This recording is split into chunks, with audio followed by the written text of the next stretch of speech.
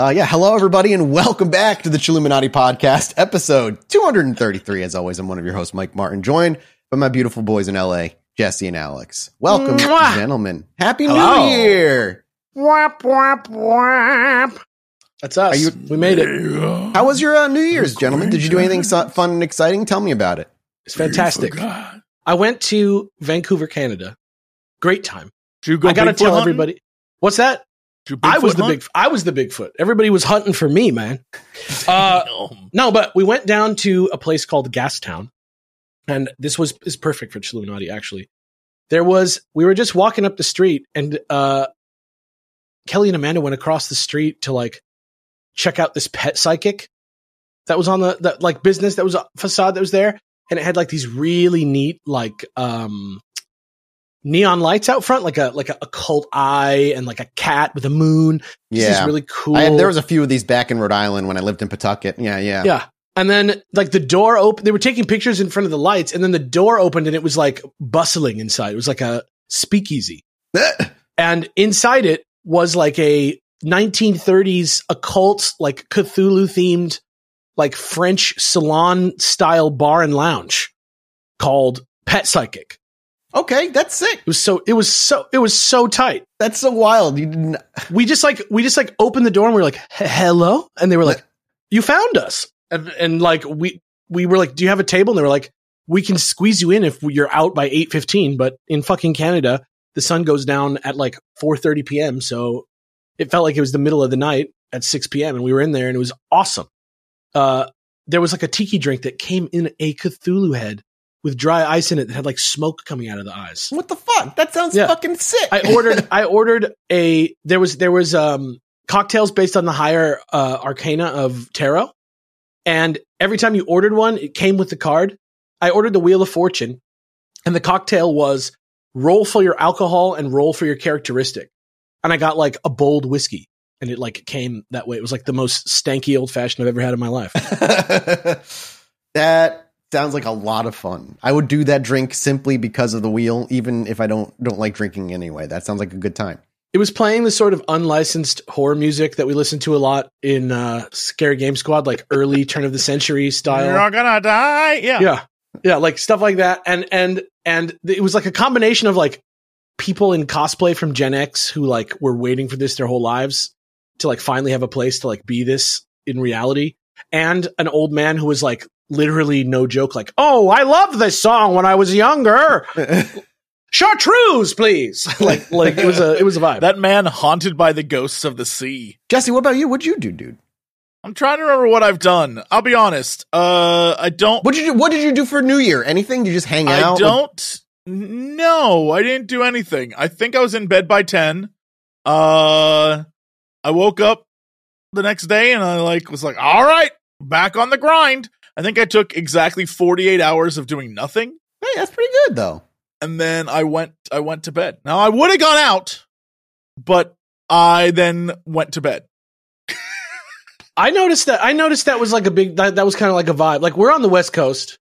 So we have the last New Year's, besides Hawaii, which shout outs to the homies in Hawaii, but like in the continental United States, we had the latest. And everybody's like, my mom and dad were like, we're doing Mountain Time New Year so we can go to bed early. Or like, we're doing New York New Year. We're watching the New York one so we can go to bed early. And it's like, that's not New Year's. You're just going to bed at 9 p.m. the night before New Year's. I don't know. Yeah, no, I didn't care. I went and I got like a good New Year's Eve kind of like food outage. Food outage, that's right. Food outage? Food outage. Balto had to come bring you some fucking stew. I needed help. I needed those dogs to come save me. Yeah. And then I like went home and was like, what if instead of staying up, I like slept, bro? And so I may have had an edible or 3 and then went to bed and it was great. An edible or 3 will put you to bed for sure. Yeah, it was lovely. And then I woke up the next day and I was like, ooh, I guess I'll go play a video game or something. And it was he great. Woke up a leprechaun. Oh, saints preserve us. Yeah, I didn't do jack for New Year. New Year, it's weird. I'll do stuff if people want to do stuff. It's just like my birthday. It's like every holiday.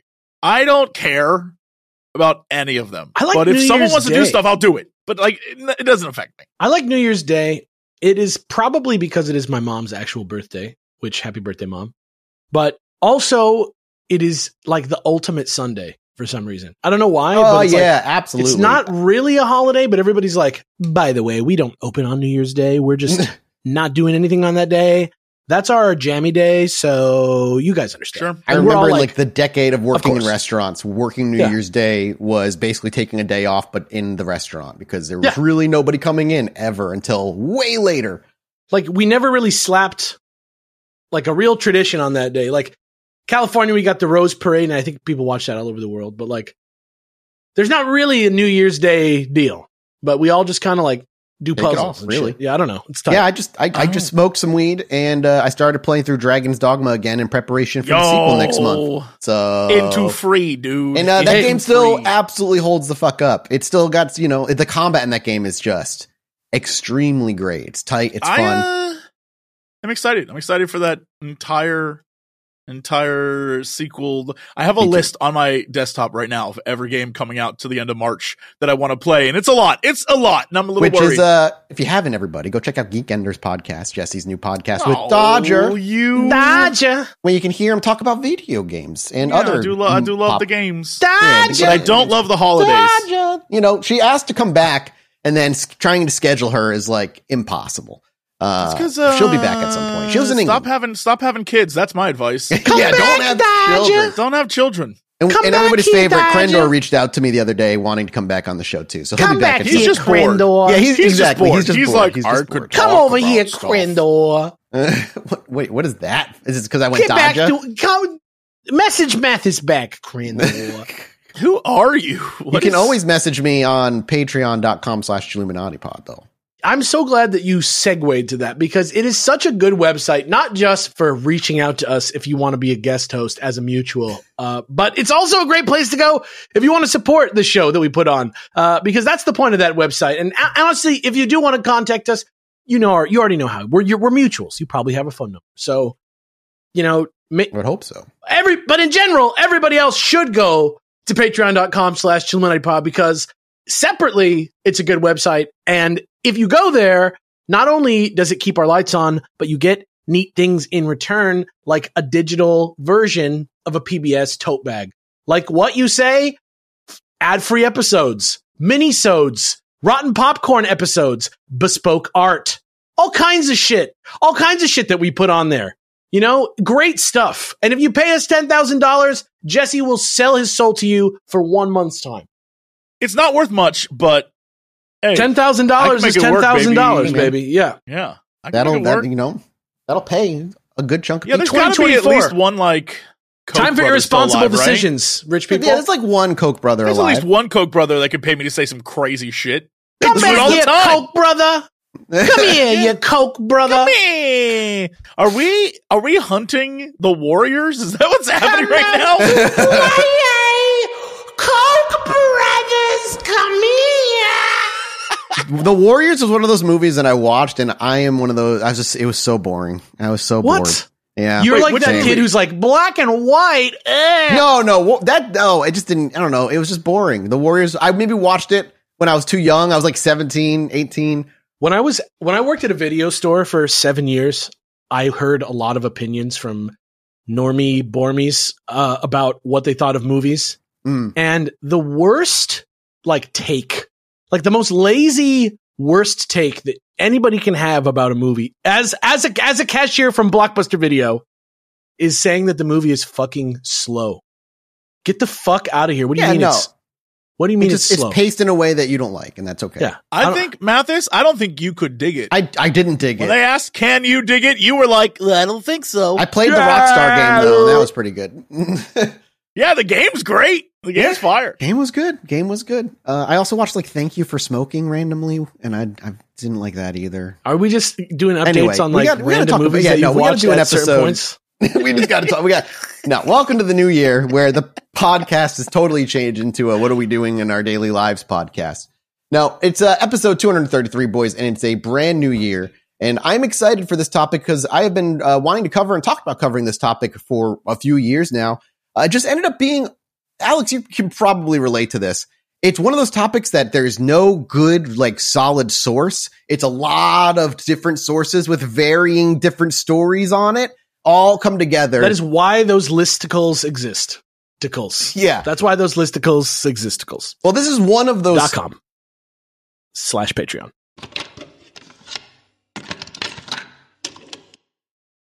Thank you to today's sponsor, HelloFresh. With HelloFresh, you know it by now, you're getting farm-fresh, pre-portioned ingredients and seasonal recipes delivered directly to your doorstep. You can skip trips to the grocery store and count on HelloFresh to make home cooking fun, easy, and most importantly, affordable. That's why it's America's #1 meal kit, duh. With the holidays officially over and resolutions in full swing, whether your resolution is to save money or eat better or stress less, HelloFresh is here to help you do all three. Say hello to your most delicious year yet. You like that? That's the punniest line in the world. With fresh ingredients and chef-crafted recipes at a price you'll like, delivered right to your door.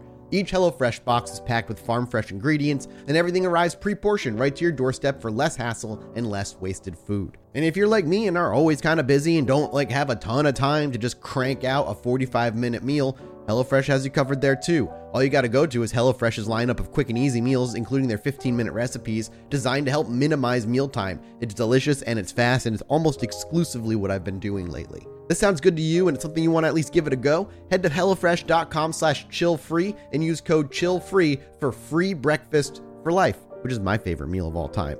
One breakfast item per box while subscriptions is active. That's free breakfast for life at HelloFresh.com/chillfree with code CHILLFREE. Don't forget, they're very important. Those two things are very, very important. Thank you again to HelloFresh for sponsoring today's episode, America's #1 meal kit.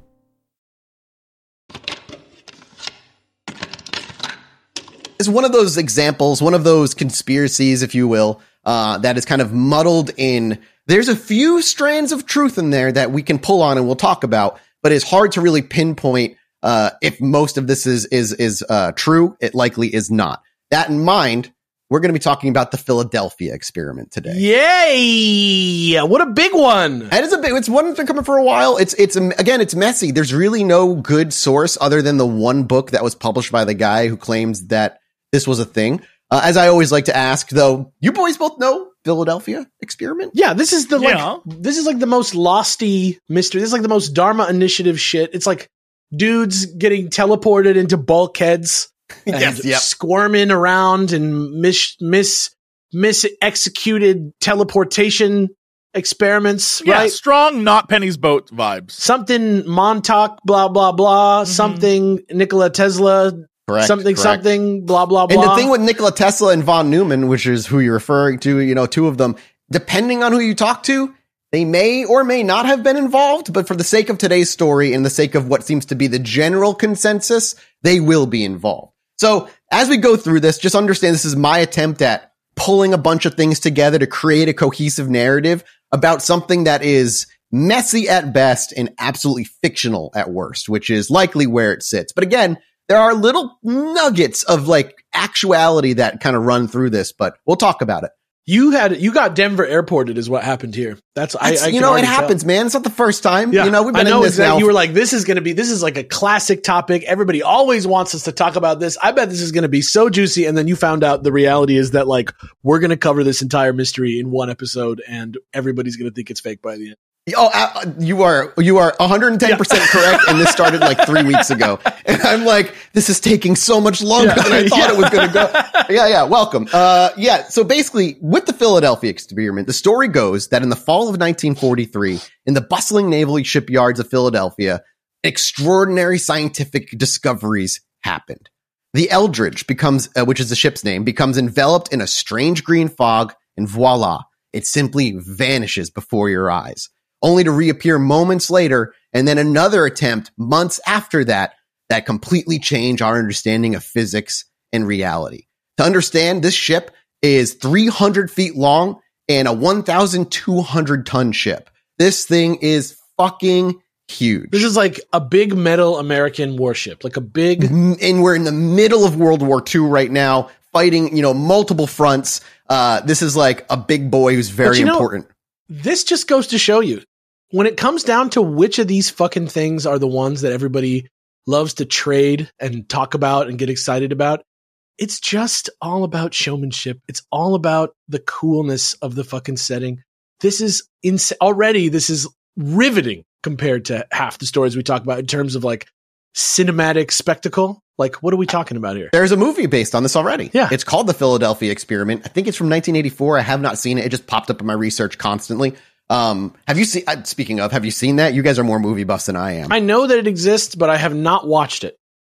Okay. It actually plays a role. The movie plays a role in the story. The actual movie plays a role in this. Wait, what do you...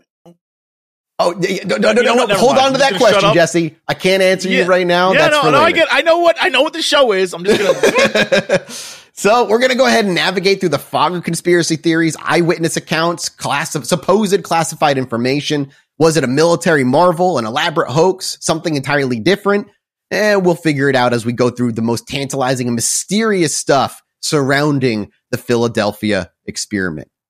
In the U.S., we're going to start in the 1930s. And in the United States in the 1930s, it was a vibrant place of colliding contradictions. While people were suffering going through the throes of the Great Depression, they were also, at the flip side, we're looking at people dancing to the rise of upbeat rhythms and swinging jazz at that time too. So people are, internally kind of sad, but externally a lot of the art and the music is keep people moving in a happy mood. And it was in this decade of weird hope and hardship that whispers supposedly began to stir in the scientific community, whispers about a theory that would change everything. At the heart of these whispers and murmurs was none other than Albert Einstein himself, the father of relativity and the dude with the craziest hair in the whole wide world. This Einstein at this point was already a legend for unraveling the mysteries of the universe, rumored to be working on something even more groundbreaking. And this is an actual theory. It's simply called the unified field theory. And this elusive theory, very enigmatic, you kind of compare it to Schrodinger's box, promised to marry gravity with electromagnetism, potentially unlocking the secrets of the cosmos. I don't want to be weird right now, but I do want to just highlight the similarity that this has to that sort of all one energy, gravity manipulation, electromagnetic alien UFO technology. I'm already going to say, I'm going to take that and say it's part of the episode, Alex. We'll get to that. Yeah, all right. This is tied into the UFO world, maybe even more so than just beyond the similarities in technology. But yeah, there is that kind of feel of like weird, like everything's kind of related. And I'm going to try here to give you like what this theory is in a way that hopefully like I got it right and maybe made sense. But basically, so Einstein, as far as we know, spent the latter part of his career working on this unified field theory, aiming ideally to unify at least gravity and electromagnetism into a single framework. The idea is like, we know we can like get electricity from magnets or magnetism, but so he's trying to basically put an umbrella and say everything is related to everything. Like it's all one thing. Sure. But despite Einstein's efforts, as far as we know, he was never able to successfully do so. He never was able to develop a complete and working unified field theory. Or so they'd have you believe. The search for a unified field theory, or a quote unquote theory of everything, as a lot of people other people call it, it continues to today be a major goal in physics.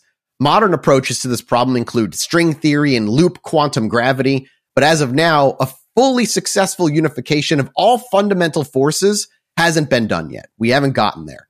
The quest for such a theory is one of the more ambitious and challenging things to do in the field of theoretical physics. So this unified field of everything sits at the core of the Philadelphia experiment as a whole. And while the rest of the world was learning about the jitterbug, Einstein was allegedly deep in thought, his brainstorms perhaps as electric as the swing bands of the era. Because all I can think about when you do swing dancing is like swinging the women from one hand to another. And that's all I can think of.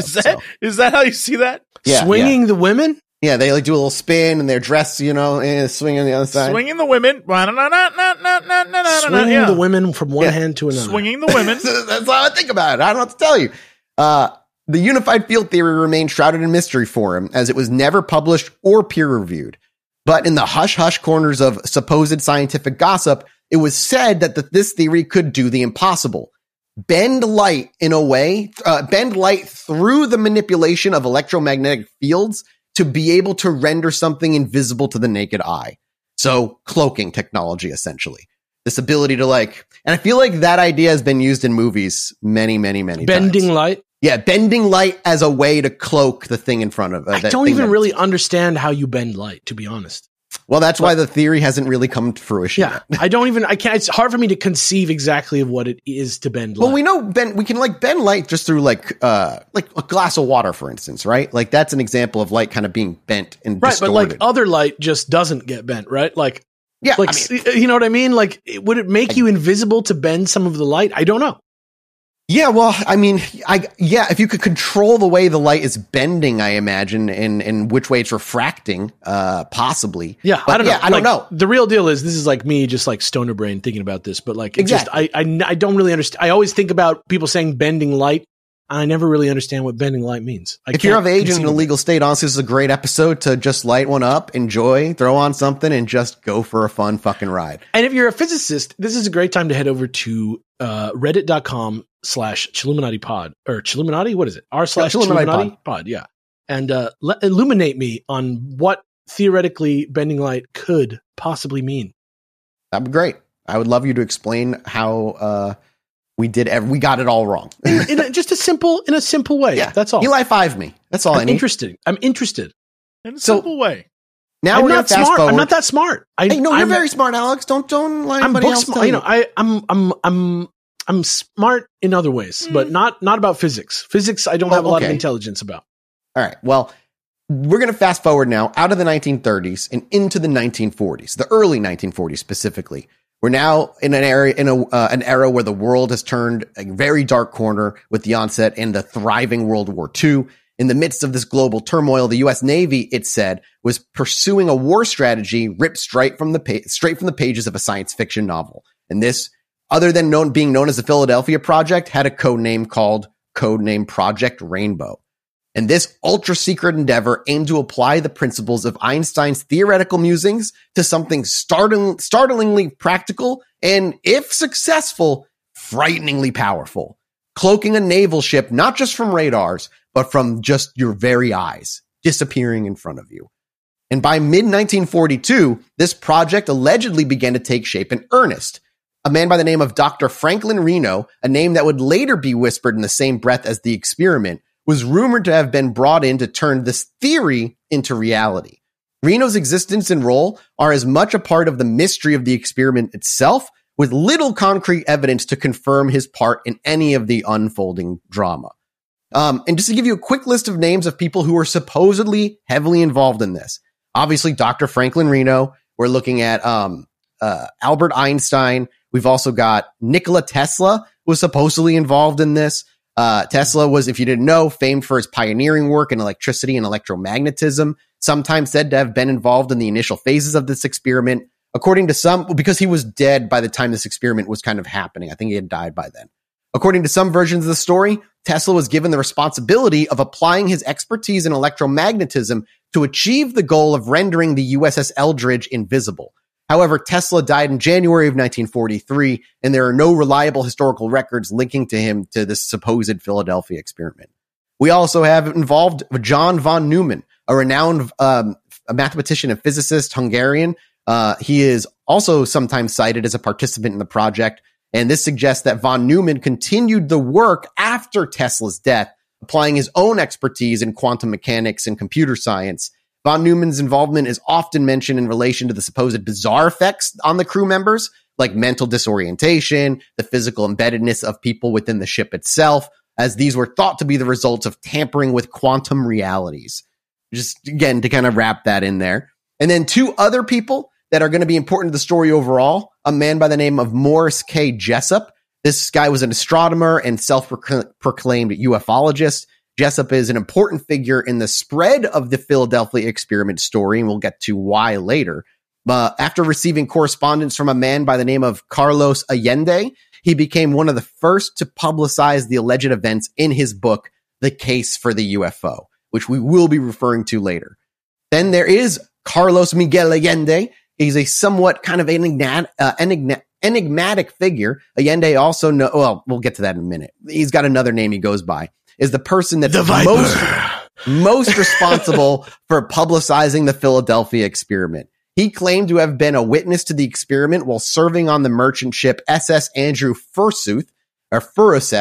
His letters to author Morris K. Jessup, the guy we just talked about, in the 1950s is what brought this story to the public eye. And this guy's name actually isn't Carlos Miguel Allende. His name is Carl Allen. Allende? He's a white Carl Allen. He created this fictional name for himself when he was writing the whole stuff involving the Philadelphia experiment. It's Carlos Miguel Allende, and he's just my dad. The reason he ended up coming forward and making it known it was him is hilarious, and we'll talk about it at the end when we're kind of wrapping this up. It's just my dad walking into a Mexican restaurant. Let me get dos enchiladas, por favor. Agua con gas. Yeah, everybody out here in Texas too. As 1942 eventually kind of gave way to 1943, we had a set stage for something potentially extraordinary.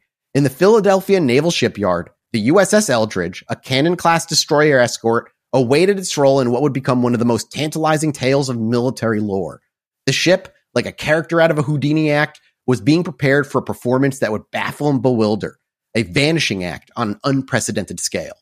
Now remember, we're right smack dab in the middle of World War II at this point, and fighting a war on multiple fronts.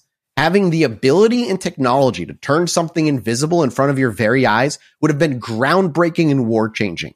And if this is all true, supposedly FDR, recognizing how important this would be, this made the decision that this project was best used for the Navy, which is why it's the USS Eldridge that's doing this. It was the president's decision saying the Navy was just the most important part of this war at the moment.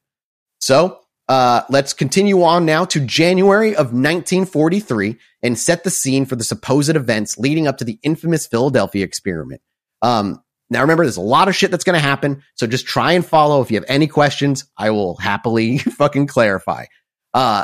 So in the throes of World War II, where apparently some folks in the Navy thought, let's just get an actual invisible shield, we begin in the early months. The Navy, in a stroke of genius or madness, depending on your viewpoint, decides to dabble in kind of like mystical scientific reality bending experiments. The USS Eldridge, with the number DE-173, is the one chosen for this grand experiment. And if you ever wonder why, it's maybe nobody knows what the specific reason this specific ship was chosen for. It could just be random. It could have been for a reason we do not know.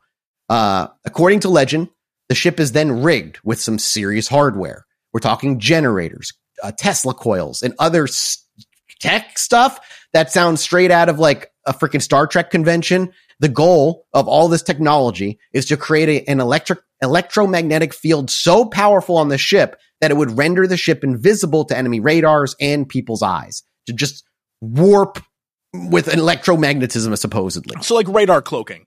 Yeah, radar, but also in front of your eyes. Cloaking. You're right. It does and both. Eyes. Yep. How would that work, though? Magnets, dude. How do magnets work? Magnets. That's exactly what I'm saying. But like, what scientist would be like, you know what? Electromagnetism, if we do it enough, you just won't be able to see it. Like, that's not even how that works. It's they're trying to apply the unified field theory, and I don't know how they're doing it. Technology is what. Like, my brain. Like I'm no scientist who digs to the center of the earth to save the planet from a not spinning core, but I'm pretty sure the entire plot of that movie is like, the entire planet's covered with an electromagnetic field, and it prevents us from bends the light around you. The electromagnetic field bends the light around the ship, causing it to become invisible. Okay. All right. Thank you, Alex. That's the attitude we need here. I'm picturing a Klingon warbird. Just yes, yeah. Look at Well, not. I mean, Klingon, but it also never works out well for them. Or Romulan warbird. They always end up getting their gas detected, like the tailpipe, and then they get blown up every time. It's true. Well, we'll see if this really works for them. I don't know. Maybe it will. Maybe it won't. Picard was there. He would have seen through this whole thing. I just want to apologize. Are we talking Picard from TNG though, or Picard from Picard? Because if Picard from Picard, he ain't going to see shit. What do you mean? Same guy. He's busy dealing with the androids of androids. And he is an android now, but a flesh android that ages. Shit. Let's Apologies to Klingons and Romulans. I didn't mean to mistake you for each other. Space racist. In fairness, neither of you exist. I mean, that is fair. You're going to get an angrily worded letter from the Klingon Empire, my friend. And I will not be able to read it, and I will not look it up. They will be like, Kapla, bro, Kapla. Kapla. So as we move through the winter of 1943 into the spring and summer, the thing is now fully decked out, and rumors are beginning to swirl around the naval yard like crazy. Whispers of weird experiments, mysterious unknown scientists, and Einstein's secret recipes for bending reality. The sailors look at the Eldridge with a mix of curiosity and maybe even relief that they're not part of that ship's How much crew. time is this we talking about? So when we talked about them decking the ship out was the beginning of January 1943. Now we're looking at about July is when the first test, I believe, happens. How close is this to like the general public?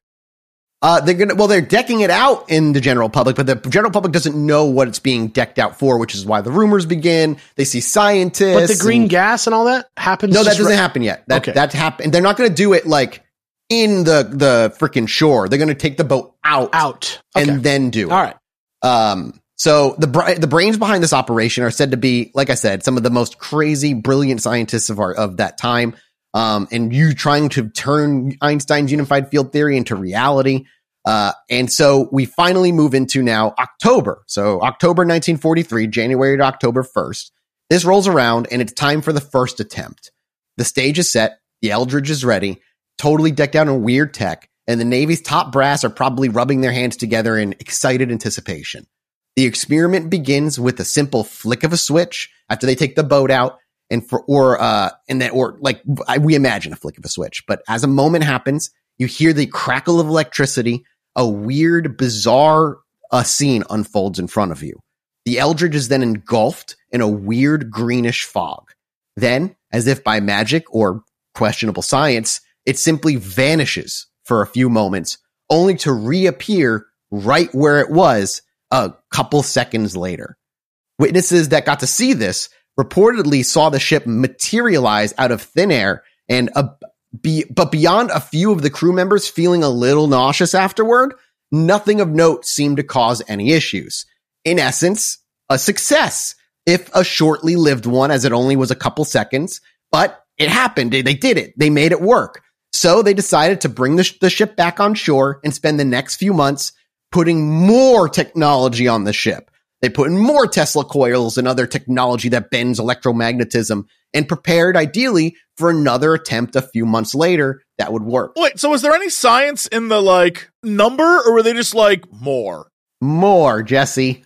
More. They were like, well, we got it for a few seconds, so if we just put more Tesla coils on it, we're going to be gone for a minute, bro. It's just not, maybe they burned the files. We just don't have them. We only have eyewitness accounts, supposedly. I would just love to know what there's got to be some sort of science here where they were just all right, we'll put 2 more on, see what happens. And then we'll do 3. Or just some guy all of them, gentlemen, all of them. That seems crazy to me. No wonder people was in bulkheads and stuff, according to the story. Well, now they're going to actually attempt this again in July. It's like a Godzilla movie type guy pushing them, right? That's what I imagined. Just do it. And also, I want to point out that we also mentioned, if you remember, the Greenstone Part 3, Part 1. Yeah, I do not. No, which was a underwhelming UFO story that Jesse didn't like very much. Do you remember that? I don't remember any of that. No, I don't know if Jesse liked any of the Greenstone very much. I think he has a fondness for it that he can't. Yeah, I like to think that somewhere in there. Anyway, there's $10,000. The story is about they're driving and they have a UFO encounter, and what appears around them as the UFO-y part of the encounter occurs is a rolling yes, I remember this. 6 foot high green fog. And if you're thinking about it from the point of view of why an alien would do that, and now that might be residue from electromagnetism bending light to create invisibility from outside, maybe there's something there. Just drawing parallels. Then you're going to need to help me explain this, because A few months later, after they decked it out with more technology, it was time once again to give the big old red button another push and see what happened. But instead of green fog appearing and creeping in, this time the ship simply vanished in a bright flash of blue light. Just gone. They went too far. They did too much. Like nothing there, or like invisible? Like nothing there. Because this time it's gone. The ship didn't reappear, at least not where it originally vanished from. Instead, it appeared 400 miles away in Norfolk, Virginia. It just fucking absolutely just moved 400 miles. And so, kind of like Antibiotics, instead of discovering what they were intending to discover, they accidentally discovered teleportation instead. It appeared on land? No, near it in the water. Oh, shit. Okay. Success? Maybe? Question mark. As it teleported there, it would only sit in the water out there for a few moments before in another flash of blue light, just as mysteriously as it appeared in Norfolk, the Eldridge zips back to Philadelphia, where it originally departed from. The ship reemerges in another wondrous flash of blue light, but it's not quite the same. Something is askew, not just with the ship itself, but also the crew, who are beginning to experience their own personal hells the moment they return back to Philadelphia. But there we have the two experiments. The journey from January to October and October to July, giving those experiments and what ended up happening. But the side effects of the Philadelphia experiment are perhaps why this story is known as well as it is. It's where the line between science fiction and really fucking bad, terrible day gets blurred. And let's take a look at some of the post-experiment world of the USS Eldridge and its crew that sounds horrifying. And first, we'll just start with the ship. What ended up happening to the ship after this? Well, there was what was kind of like I kind of called just teleportation tarnish. The USS Eldridge, after its alleged jaunt to Norfolk and back, wasn't just your average ship anymore. It supposedly traveled through space and maybe time, and it ended up coming back with a weird like rust and wear and tear that it didn't have departing. Then the ship itself became a legend, an unwitting celebrity in naval circles and conspiracy theories. It kind of turned into a weird version of like naval Bigfoot. Supposedly every once in a while, somebody can see the Eldridge kind of pop into existence and then disappear again, even though that doesn't make any sense unless it was, I mean, times where, whatever. Then you got the magnetism stuff with the post experiment. The Eldridge supposedly had residual magnetic fields. Compasses would go haywire near it. The electronic equipment would just act up. It's basically like it was just frying a ton of different electronics out of just for what it went through. Then supposedly the Eldridge was also said to be shrouded in an eerie glow afterward, adding to its bizarre aura as like a weird ghost ship in a way. And just all the time? Yeah, just kind of like glowed all the time, very dully. Anybody take a picture? No, just like no like temperature changes as far as I know. I mean, a picture, a photograph? Oh, no. Why would you have that? It's the 40s. It would just be black and white anyway. It glowed? But it was glowing. The whole ship was glowing? It was a super secret, top secret, super project. It was glowing and rusted? That certainly is in dry dock? A thing that I would love in to Norfolk, see. Virginia? Or in Philadelphia? No, Philadelphia, after it returned. That's there's a lot of people in that city. I mean, hey, man, I don't know what to tell you. I only know what the facts are, and I'm telling you the facts. All right. Facts? Hold on. Purported facts. Hey, facts are facts, man. I can't argue with the facts. Yeah, exactly. You can't argue with facts. Facts are facts. Can't argue with the facts, baby. A few other things, the electrical equipment for then on, like just around the ship, just behave erratically. Even after like the braking aspect of it passed, there was always this like electronic equipment didn't always operate quite right in there. And then you've got the magnetic disturbances, as I said earlier, but also it was supposedly like would draw in metal objects, like an actual magnet. The ship started like pulling in metallic objects to the ship. It had like almost its own gravitational like a car pull. or like somebody's No, like Jesus we're talking piece. smaller things, like small things, and it was not like it was stuck permanently. You could pick it up and pull it off the ship. It just had a weird like magnetic like a property. Yeah, okay. property to it. Yeah. But the real horror wasn't really what happened to the ship. It was what happened supposedly to the crew, or a long list of things that happened to this poor fucking crew. If this, it actually happened. So let's talk a few of them. First, you got your basic stuff. Things like your physical ailments. You're talking nausea, intense nausea, vertigo, headaches, a condition known as quote unquote molecular distortion, where the body's very structure felt misaligned or out of sync. Then some people were supposedly developed a weird relationship with electromagnetic fields. They would suffer shocks when touching metal objects, or electronic devices would malfunction or behave erratically in their presence. So they just were like the anti-technology supervillain. Anything near them breaks. They couldn't use it. Then you have the weirder things that we'll talk about. But last, we have psychological trauma. Mental toll was taken on the crew. Many of those involved were said to have suffered severe psychological disturbances, including acute anxiety, debilitating paranoia, and hallucinations. The trauma was reportedly so intense that some were said to have been institutionalized, while others supposedly vanished and were quietly discharged under mysterious circumstances. Do we have any stories of their accounts of what happened? Yes, we will get to that. Thank God. All right, that's what I care about. That's what I want to know. What happened when they look. Bring this to life for me, please. Yeah, I want to know what, when they went through the looking glass, what happened.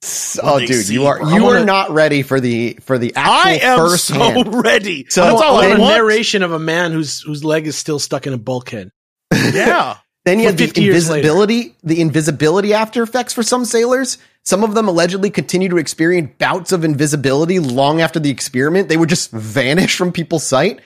They were random, uncontrollable, leading to terrifying moments where individuals would simply phase out of visible existence, sometimes just partially, sometimes entirely. No pictures of this. Huh? No pictures of this, though. They phase out of existence. Yeah, what do you take? Sometimes partially. Can you pick up a fucking cup? No, that takes too long. No. It's vampire rules, dude. Get dressed? Couldn't get them. Yeah. All right. Sorry. No, you can't do that. Then you got the people clothes who become invisible when you touch them? Then you have the other people who instead of you? How does that work? When you're dressed, what happens if your clothes weren't on the on the Eldridge? Well, so the way I imagine it, if we're going to take this question seriously, is if you're radiating your own electromagnetic field, you're bending light around you accidentally, so you'd be bending light around the clothing as well. Disappear. And so if you were holding something, even if it's a cup, I imagine that would vanish as well. All right. Well, the science checks out. Thank you very much. Checks out. They got us. If you're not one of the ones spontaneously be going invisible, maybe you're one of the ones that got spontaneous phasing. This was this phenomenon where crew members would suddenly and inexplicably phase through solid objects. Like Shadowcat. Like my Shadowcat, exactly. No, Shadowcat from the X-Men. Oh, or my Shadow Ghost Same Cat. guy, same guy, basically. Yeah, Kitty Pryde. They were unable to control it. She had a dragon. That's true. She did. They were unable to control it, and they were harrowing accounts of sailors who got stuck in their own walls and floors at home, and horribly fucking injured and shit. Just absolutely displacing themselves. That's what the fuck is that? But the ones who walked out with physical, psychological, or random phasing problems are the ones that were fucking lucky. Because then you had the people who, after its return to Philadelphia, were physically melded on a molecular level to the ship itself. One of the most grotesque and frequently cited side effects was the supposed fusion of sailors to the ship's bulkhead. Imagine crew members becoming unintentionally part of its structure. They were supposedly screaming in utter pain and horror. The bodies were completely fused with the steel, arms emerging from bulkheads, faces embedded in the deck, a surreal and kind of ghastly human ship amalgamation. We should take a picture of this, man. This is fucked up. No pictures were taken. This is unbelievable. I don't think you should, man. No. Plausible deniability. We can't let those guys suffer. You're right. Let's get out of here. USA. If you need to understand why they didn't do this, why they didn't take photos, just go watch the Star Trek episode where the A plot is Data having sex and the B plot is people getting stuck in the bulkheads. Remember that happened. They cared more about Data getting banged than people stuck in the ship. So obviously, honestly, you might that's be right, a one-to-one translation. A robot was getting fucked somewhere. And also, let me remind you, technology kind of fried in the presence of the ship, so it was hard to get pictures of anything because the camera would break. Oh, duh. Did anyone draw anything? Maybe. Did they cut one of the guys out of the bulkhead and sort of wheel the bulkhead down the street with him? Not that we're aware of. I got a story to tell. Did anybody ever go to the newspaper like, my daddy is a wall? Then we have people who were burning from the inside. I got to just keep going. I got to keep going. From the inside? Holy shit. Dude. So according to some accounts, they were basically, sailors would feel something like internal burning, and they learned that their very cells were overheating and undergoing some form of weird radiation poisoning that led to extreme discomfort in some extremely rare cases. Spontaneous combustion, baby. So they got so supercharged they just blew up? Instead of going Super Saiyan God, they just exploded. Any record of that in any newspaper, these guys blowing up? There are records of people who have spontaneous combustions. I mean, I know that there are records of a few people who have spontaneously combusted, but have any of them coincidentally been crew members of the Eldritch? Maybe. It is not known. If you don't have proof that they weren't part of the Eldritch, they could have been. Hey, facts are facts. Facts are exactly. Thank you. Facts are facts. Then you have the people whose psychological trauma was so bad, their entire sense of self disintegrated. They had no grip on reality, unable to discern between past and present. Hallucinations were so intense, and they experienced severe disassociation from themselves. And they were so shattered they were simply just their psyche had become shattered from this. Then you had phantom sensations on limbs for some people. Some of the most bizarre effects or reports of phantom sensations on limbs. Sailors who were merged with the ship's hull would feel as if their trapped limbs were still free, experiencing a haunting disconnection between their physical and sensory realities. And then there's people who just temporally looped, expanding on the time displacement aspect. Some accounts suggest that crew members got caught in a short, repetitive time loop. Imagine experiencing the same moment, almost like a Groundhog Day scenario, over and over and over and over, unable to break free of that moment. So you're sitting next to this guy. What are we looking at here? I just like a skipping record, He's stuck in that one place. Wait, what? Wait. Yep, like that. Wait, hold on, but what does that mean? It sounded like Emperor Palpatine electrocuting Luke Skywalker on the deck of the Death Star 2. Bye. Yeah. Wait, hold on. So it's not that. Wait, so are they experiencing a time frame over and over again, or is it like they're just trapped in 1 second? Like, I don't know. Okay, it's never specified. I mean, at least that's honest. It's not specified. I don't know. It is not known. Can you read it again? What does it say? Yeah, I gotta scroll back up. Yeah. So some accounts suggest that crew members got caught in short, repetitive time loops. So imagine experiencing the same moment over and over, unable to break free from an endless temporal cycle, a phenomenon that not only disorients, but also traps the individual in a slice of time. So sounds like they get stuck in a moment of time. They themselves are there. So maybe nobody else is being able to see it. Okay, maybe they're just sitting there having breakfast, and then all of a sudden, I'm one halfway through a spoonful of chili, and then I'm like, oh shit, I'm back! Oh my god, thank god, I was stuck eating that fucking chili for 15 years! Oh god. Oh, that'd be awful. Yeah, that's terrible. Would you recognize it, though? That's the thing. I mean, if you're trapped in that moment in time, would you recognize it? In fact, if you were trapped in a moment in time right now, if this podcast went on forever, would we recognize it? No, we wouldn't. I've thought that thought many a time. Have you? Did I just blow my own mind with your mind? Kinda. It's the idea of time is a flat circle. Maybe we've just done this infinitely and we've never known. The same episode over and over again. I still haven't learned anything. This is it. This is where we live in eternity, dude. And then there were other people who literally just became frozen, almost like statues still. They would just be frozen, stuck, mid-sentence, mid-movement, and just stuck there, apparently aware of their situation and their surroundings, but unable to move until their body released fake weed. Is that what happens when you smoke fake weed?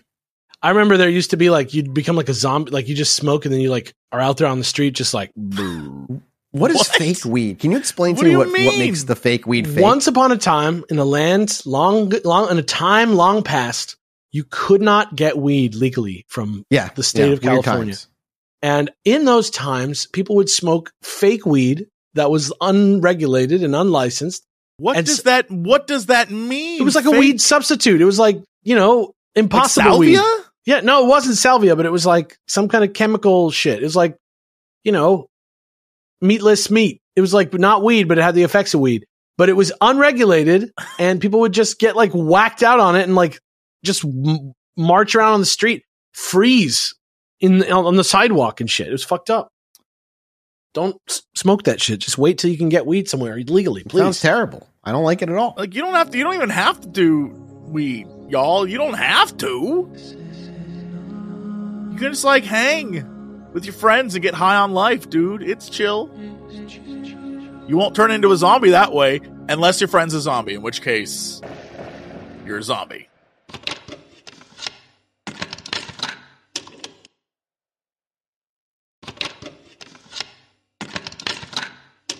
So those are the two full experiments, the attempts that we know of. I believe at that point they decided, this isn't working. We got to stop this because they fucked up a ton of different people's lives in multiple different ways. And any known further experiments are not really documented, if they happened, obviously, at all. We have a few eyewitness accounts, which we're going to get to in a moment, but also we talked about how this is tied directly in a way to the UFO stuff. And that's what we're going to kind of jump into now. The primary connection between the Philadelphia experiment and UFOs can be traced back to the man I mentioned earlier, the author Morris K. Jessup. Jessup, an astronomer and early UFO researcher, wrote the book The Case for the UFO in 1955, which discussed unidentified flying objects and their potential propulsion systems. After the publication of this book, Jessup received correspondence from a man by the name of Carlos Miguel Allende, who claimed to have witnessed the Philadelphia experiment and provided a detailed account of the event. Allende's letters to Jessup introduced the notion that the technologies supposedly tested in the Philadelphia experiment, like invisibility and teleportation, could be related to the advanced propulsion systems of UFOs. This idea suggests that either talking about, baby. This is all from Carlos Allende, aka Carl Allen, aka the Zodiac Killer. What's his name? Arthur Lee Allen. This idea suggested that either extraterrestrials had shared such technology with humans, or that humans had independently developed technology similar to that used by UFOs.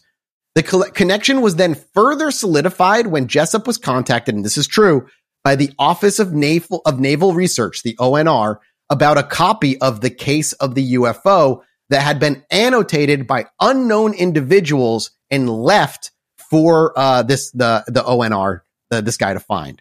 These annotations contained references to the Philadelphia experiment and further linked it to alien technologies and UFOs. Again, it's annotated by people that are unknown.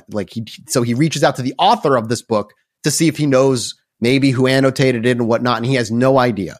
This annotated version became known as the Varro edition, V-A-R-O. You can actually get a copy of, I think it's the original Varro edition or one of the OG Varro editions from back then for $7,500. I looked, it's expensive.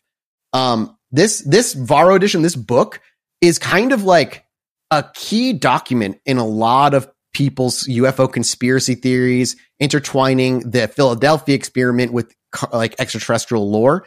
But those people are utterly wrong, and the book is not to be trusted as it is presented, and we're going to talk about why as we continue.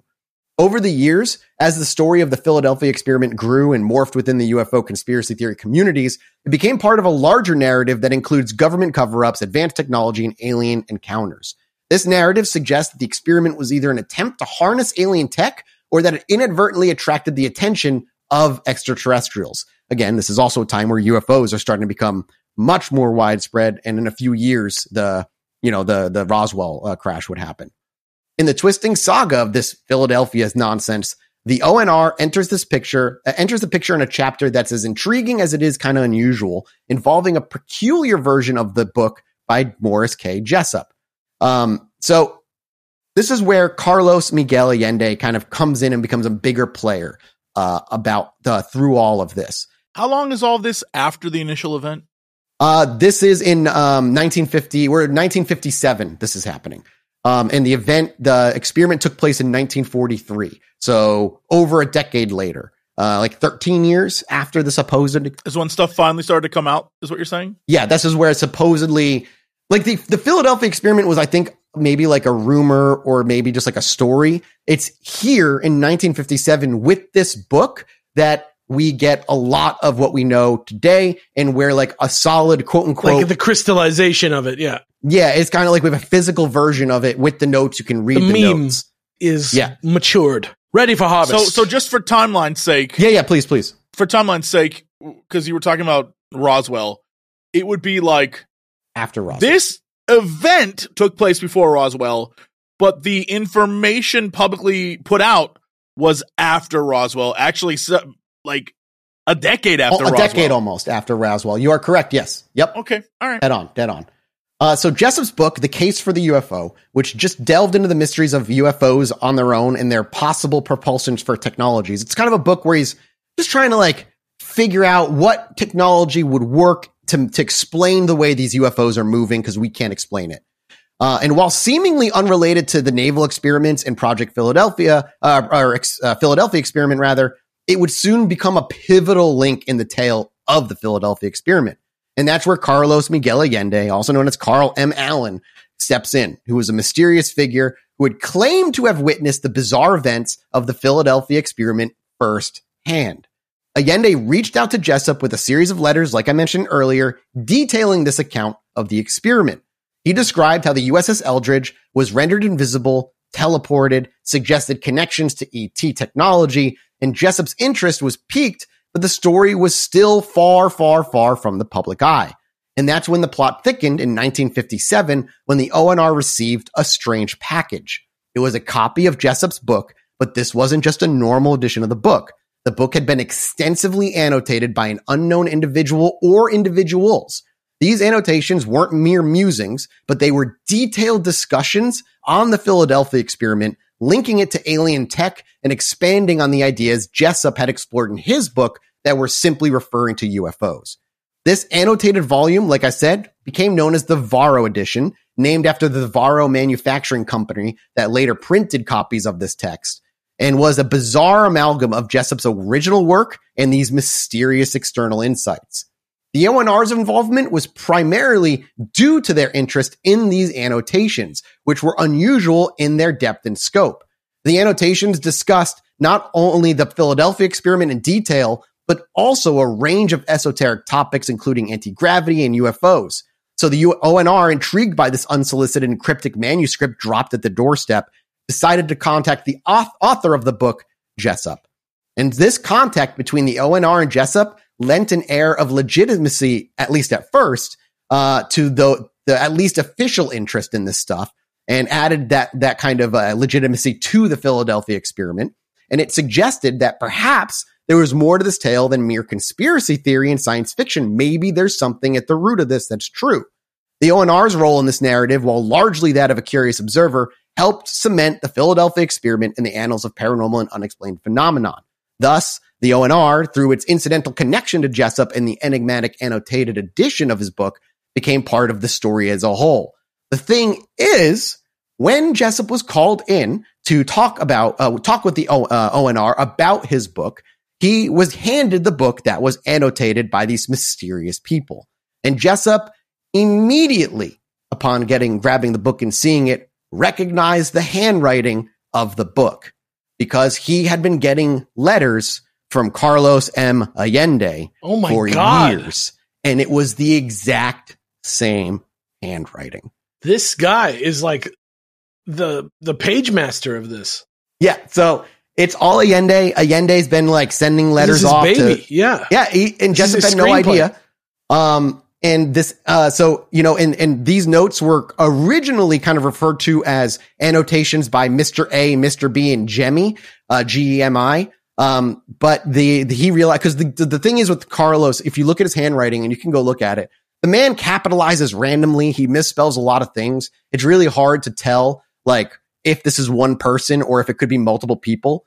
But the thing is, Jessup recognized it instantly and realized that these notations were from Allende. However, hoping to push the process of having the government investigate UFOs on an actual real scale, he never originally admitted to him that he knew where those annotations came from. And Jessup himself went along with the lie for a bit that he didn't know who these annotations were from.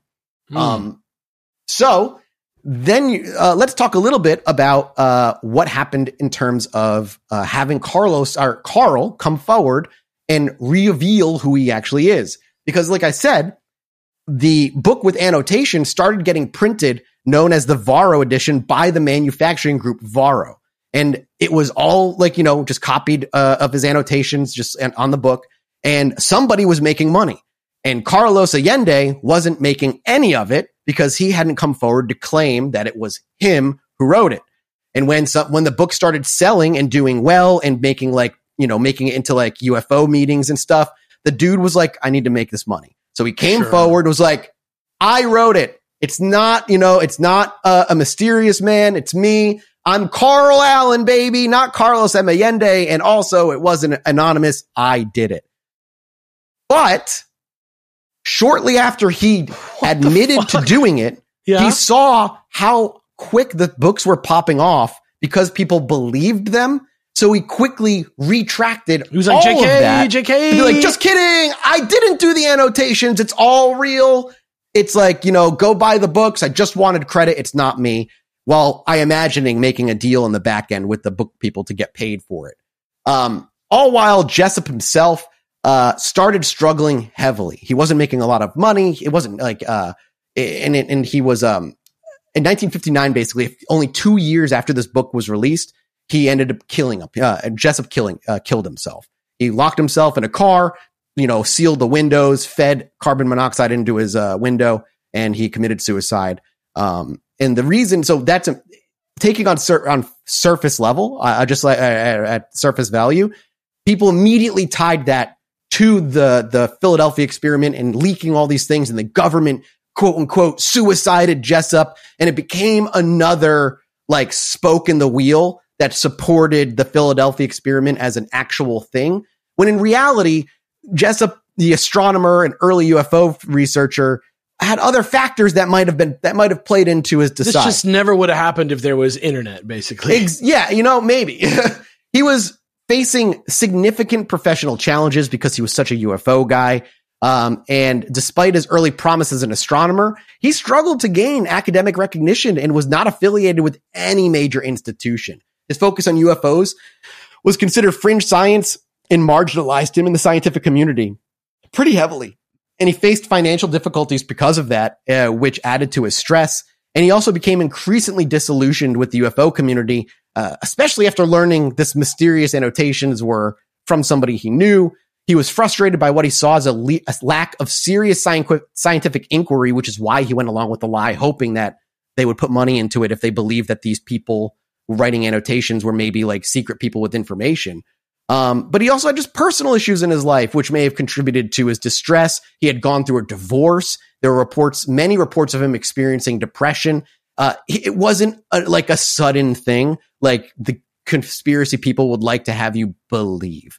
It was very much, he was a very depressed individual, and it just kind of sucks that happened that way. Regardless, though, his book on all this stuff invariably were now tied to the Philadelphia experiment. So let's talk now about an eyewitness account. Jesse's been wanting this. So let's talk about the best eyewitness account of this that we have. And before we do this, before we jump into eyewitness accounts, what you've just said is that all of the stuff from the 50s is bullshit. That's only if you have a closed third eye. If your third eye is glued shut. I just want to be you gotta be like here, Doctor Strange opening his time stone, but for your third eye. A lot of what was the truth was actually just dude making it up. Maybe, because this eyewitness isn't Carl Allen. Facts are facts, baby. This is a different eyewitness. Okay? No, I'm here for this. This is the stuff I'm here for. Now let's talk about who this guy is. So it's important to note that this ended up being a little bit later than 1957. While the factors mentioned above provide some context to like what happened with Jessup, by the way, like his state of mind and time of death, I just want to make sure you like understand. The man was having troubles. He didn't fucking kill himself because the Philadelphia experiment jumped out there. Right. So now we're going to fast forward from 1957 to the 1980s, boys. We're now in the 80s. Things are great. The economy feels good, even though it's on a downward trajectory that would have reached its actual manifestation in the late 90s. Everybody's having a great time. It's a good time in the 80s. And so comes a man by the name of Al Bielek. Bielek. Why does that sound familiar to me? Listen to the story. Maybe it'll ring a bell. All right. Long after the Philadelphia experiment supposedly had taken place in 1943, long after the book that talked about UFOs and had annotations about the Philadelphia experiment in 1957. Now, in the 1980s, a man by the name of Al Bielek stepped into the limelight to claim his slice of fame. He came forward with an astonishing claim. Not only had he personally been involved and seen in the Philadelphia experiment, but he also had an incredibly story that linked it to other secretive government projects and first-hand account of time travel experiments. My man just went for it. He went. My man just threw the football as hard and as far as he could. God bless him. I mean, yeah, that's really, this guy was like, you know what? This is important. I need to talk about this. Now, you might be wondering, how come he only came through in the 1980s? Well, as I said earlier, the movie played a pretty big role in this, right? He was watching the 1984 film, The Philadelphia Experiment. In the movie, in a bizarre way, unlocked forgotten memories in Al Bielek's mind. As he was watching the movie, he had revelation after revelation, memory after memory of the hell that he went through serving aboard the USS Eldridge and the horrifying things that happened to him from it happening. It stirred his memory, boys, because the movie... It like woke him up? Yeah, the movie like woke him up, really. It was like, oh shit, he remembered. He was like, wait, I saw that. That actually happened to me. Yes. And his brother. All right. His brother had the worst outcome. We'll talk about it. So according to Bielek, all right, his involvement in the Philadelphia experiment, also known as Project Rainbow, was as a crew member of the USS Eldridge. He claimed that the objective of the project was to render the ship invisible to radar using technology derived from the theoretical work of Nikola Tesla and others. Now, it's important to know Bielek was lucky enough to be sat down by Einstein himself and be taught personally his theories and why he believed them to be real and true. Isn't that pretty cool? I'm here for it. He got to sit down and have lunch with Einstein multiple times and was taught all of Einstein's stuff. And then he saw that movie and he was like, I remember that happened. Oh, yeah. I had lunch with Einstein. That's he right. He also met Nikola Tesla and before he died and von Neumann. Whoa. Bielek didn't just describe the experiments in technical terms. He narrated a story that was nothing short of insane science fiction. He alleged that during the experiment, something went dramatically wrong, and instead of simple radar invisibility, the USS Eldridge supposedly achieved physical invisibility, phasing in and out of existence in itself. This, Bielek claimed, resulted in catastrophic consequences for the crew, with some of the men becoming fused to ship structures, stuff we've already heard of. Bielek's story then takes an even more fantastical turn as he links the Philadelphia experiment to another alleged secret project by the government known as the Montauk Project. Do you know the Montauk Project? I know that it has to do with Nikola Tesla. And that it the Montauk Project is what Stranger Things is based on. Yeah, okay, but it does... Like the underground, I know Russian the tower. experiment. I know there's like a tower that was like on top of a building. Or am I thinking something different? We will do a Montauk Project episode. So what's the one with the hats and the cats? And they kept trying to like... The Cat in the Hat? Remember, he kept trying to like... Yeah. Teleport the hats? Yeah, and Nikola Tesla was like... I know what you're doing and I'm here for it. Please continue. Please. I see it in your eyes. This is a goof. This is a good goof. Don't let me down. He's laughing too hard. Changes. All right. That's all I got. That is for movie fans out there. No spoilers. I'm not going to spoil that. Do you know what movie that is, Mathis? No. It's The Prestige. I haven't Have you ever seen? So, no. You've never seen God, I want to watch The Prestige with you. Of all the movies that you're surprised I haven't seen, The Prestige is one? That's wait till you see it. Wait till you see it. Let's hang out and watch it. That's a good one. I mean, I'm down. When I visit next time, we'll watch something. According to Bialik, when the USS Eldridge reappeared after vanishing from the bright blue light, but not in Norfolk, Virginia, somewhere in between, he and his brother, Duncan Cameron, immediately jumped off the ship before it vanished again and teleported to, we assume, Virginia and then back to Philadelphia like originally. Except he wasn't in 1943 any longer. Not only had the ship teleported, it had time hopped. And now they were in the year 1983. But not 1983 as we know it. A branched timeline of sorts, if we use MCU terminology here. And it was a darker timeline where some sort of catastrophic event had happened. San Francisco was leveled and TVs were flat. Sorry, what? TVs were flat. What do you mean TVs were flat? He woke up in a hospital at one point and he saw that TVs were flat. Like he woke up to flat screen televisions? Yep, in 1983. No. So San Francisco was destroyed, but we got flat screen televisions like 2 decades earlier? Yeah. Damn. Exactly. Yep. It's like the butterfly everything effect? was destroyed. Yeah. Cool. So he predicted flat screen TVs. Maybe he did go to the future. Huh? TVs Evidence. Evidence. TVs are flat, man. I mean, TVs are flat. That's crazy. That's how you know he was in the future. Come on, that's all I got. TVs are flat, bro. But he wasn't going to be stuck here forever, boys. Al would find a way out. How long was he stuck there? Well, okay. Are you really stuck when TVs are flat? I mean, true, right? Aren't you in a good place? So here's the thing. Duncan and Al both jumped off, member brothers. They suffered different issues. They both lost their lock in time, their place in the time stream. And for Bialik, that meant kind of feeling sick. He really wasn't able to, he was disoriented and he eventually passed out and found his way. And when he woke up, he was in a hospital, which is when he realized he was in like a cityscape and, TVs were flat. His brother, on the other hand. So he went from the East Coast to the West Coast as well? Yeah, teleported, time jumped, everything. Okay. But you know what happened to his brother Duncan? He didn't have such like light side effects. He had time displacement to the point of every hour was a full year of aging for him. And he died. And then he woke up and it had only been one day. He lived a whole life. But don't worry, because the Montauk Project was also happening here as well.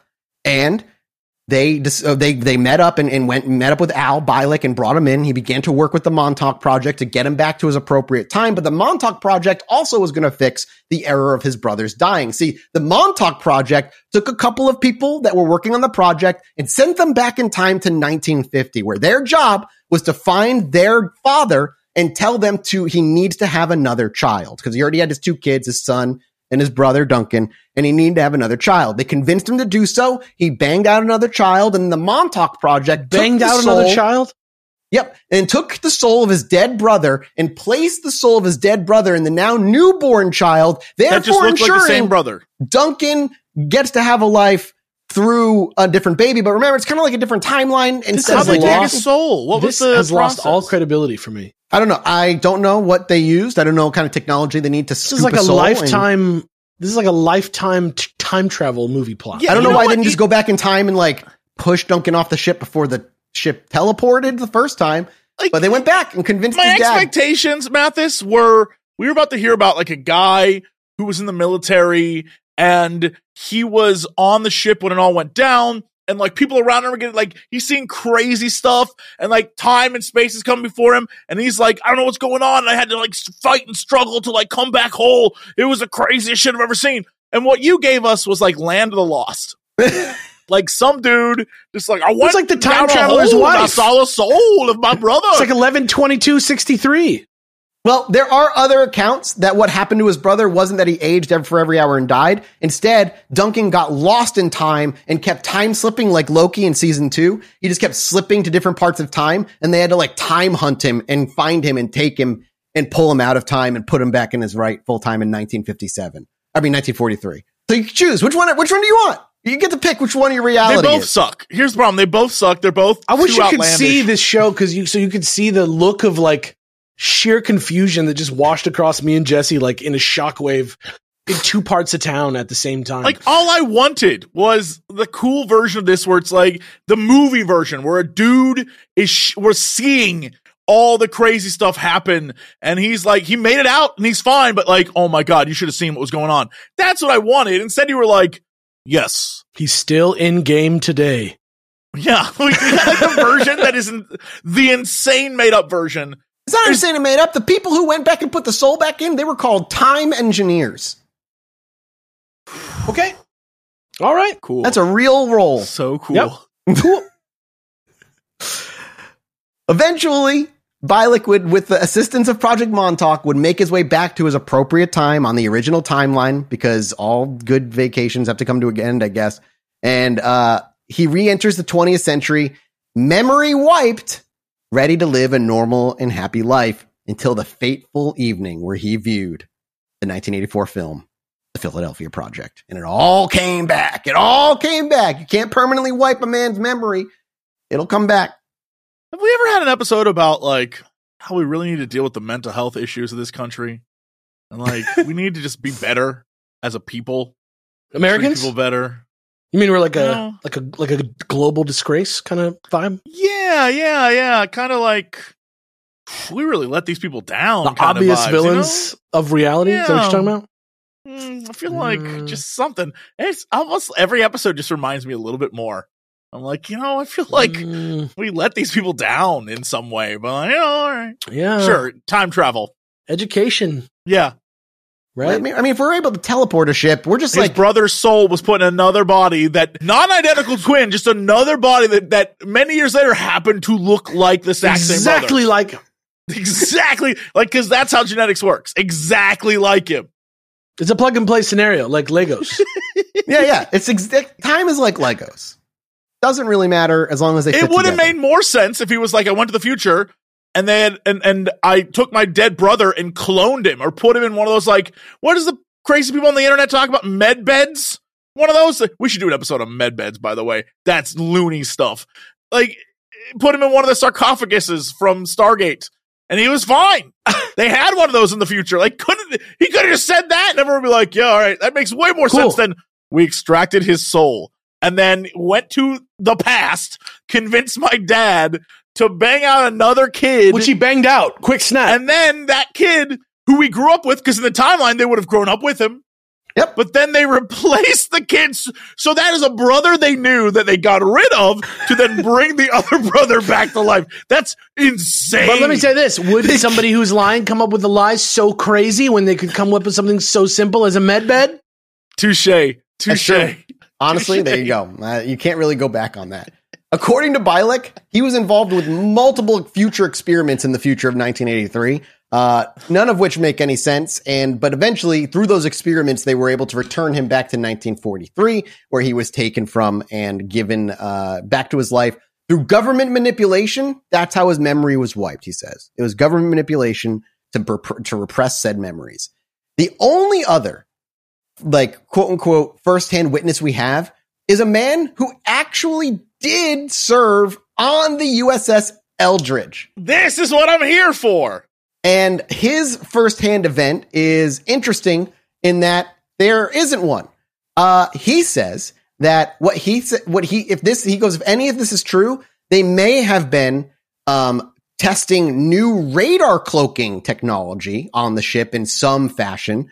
But beyond that, he did not confirm any of the bizarre, weird shit that happened. Only that they maybe were testing some sort of experimental radar cloaking device on the ship that he wasn't fully aware of.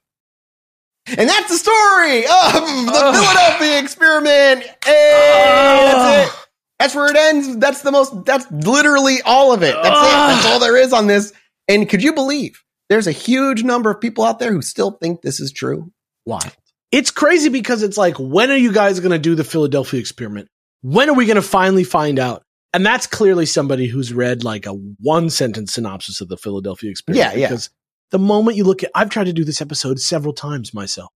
It's impossible. It's just impossible. Good on you for finding all this shit because damn, this did not happen.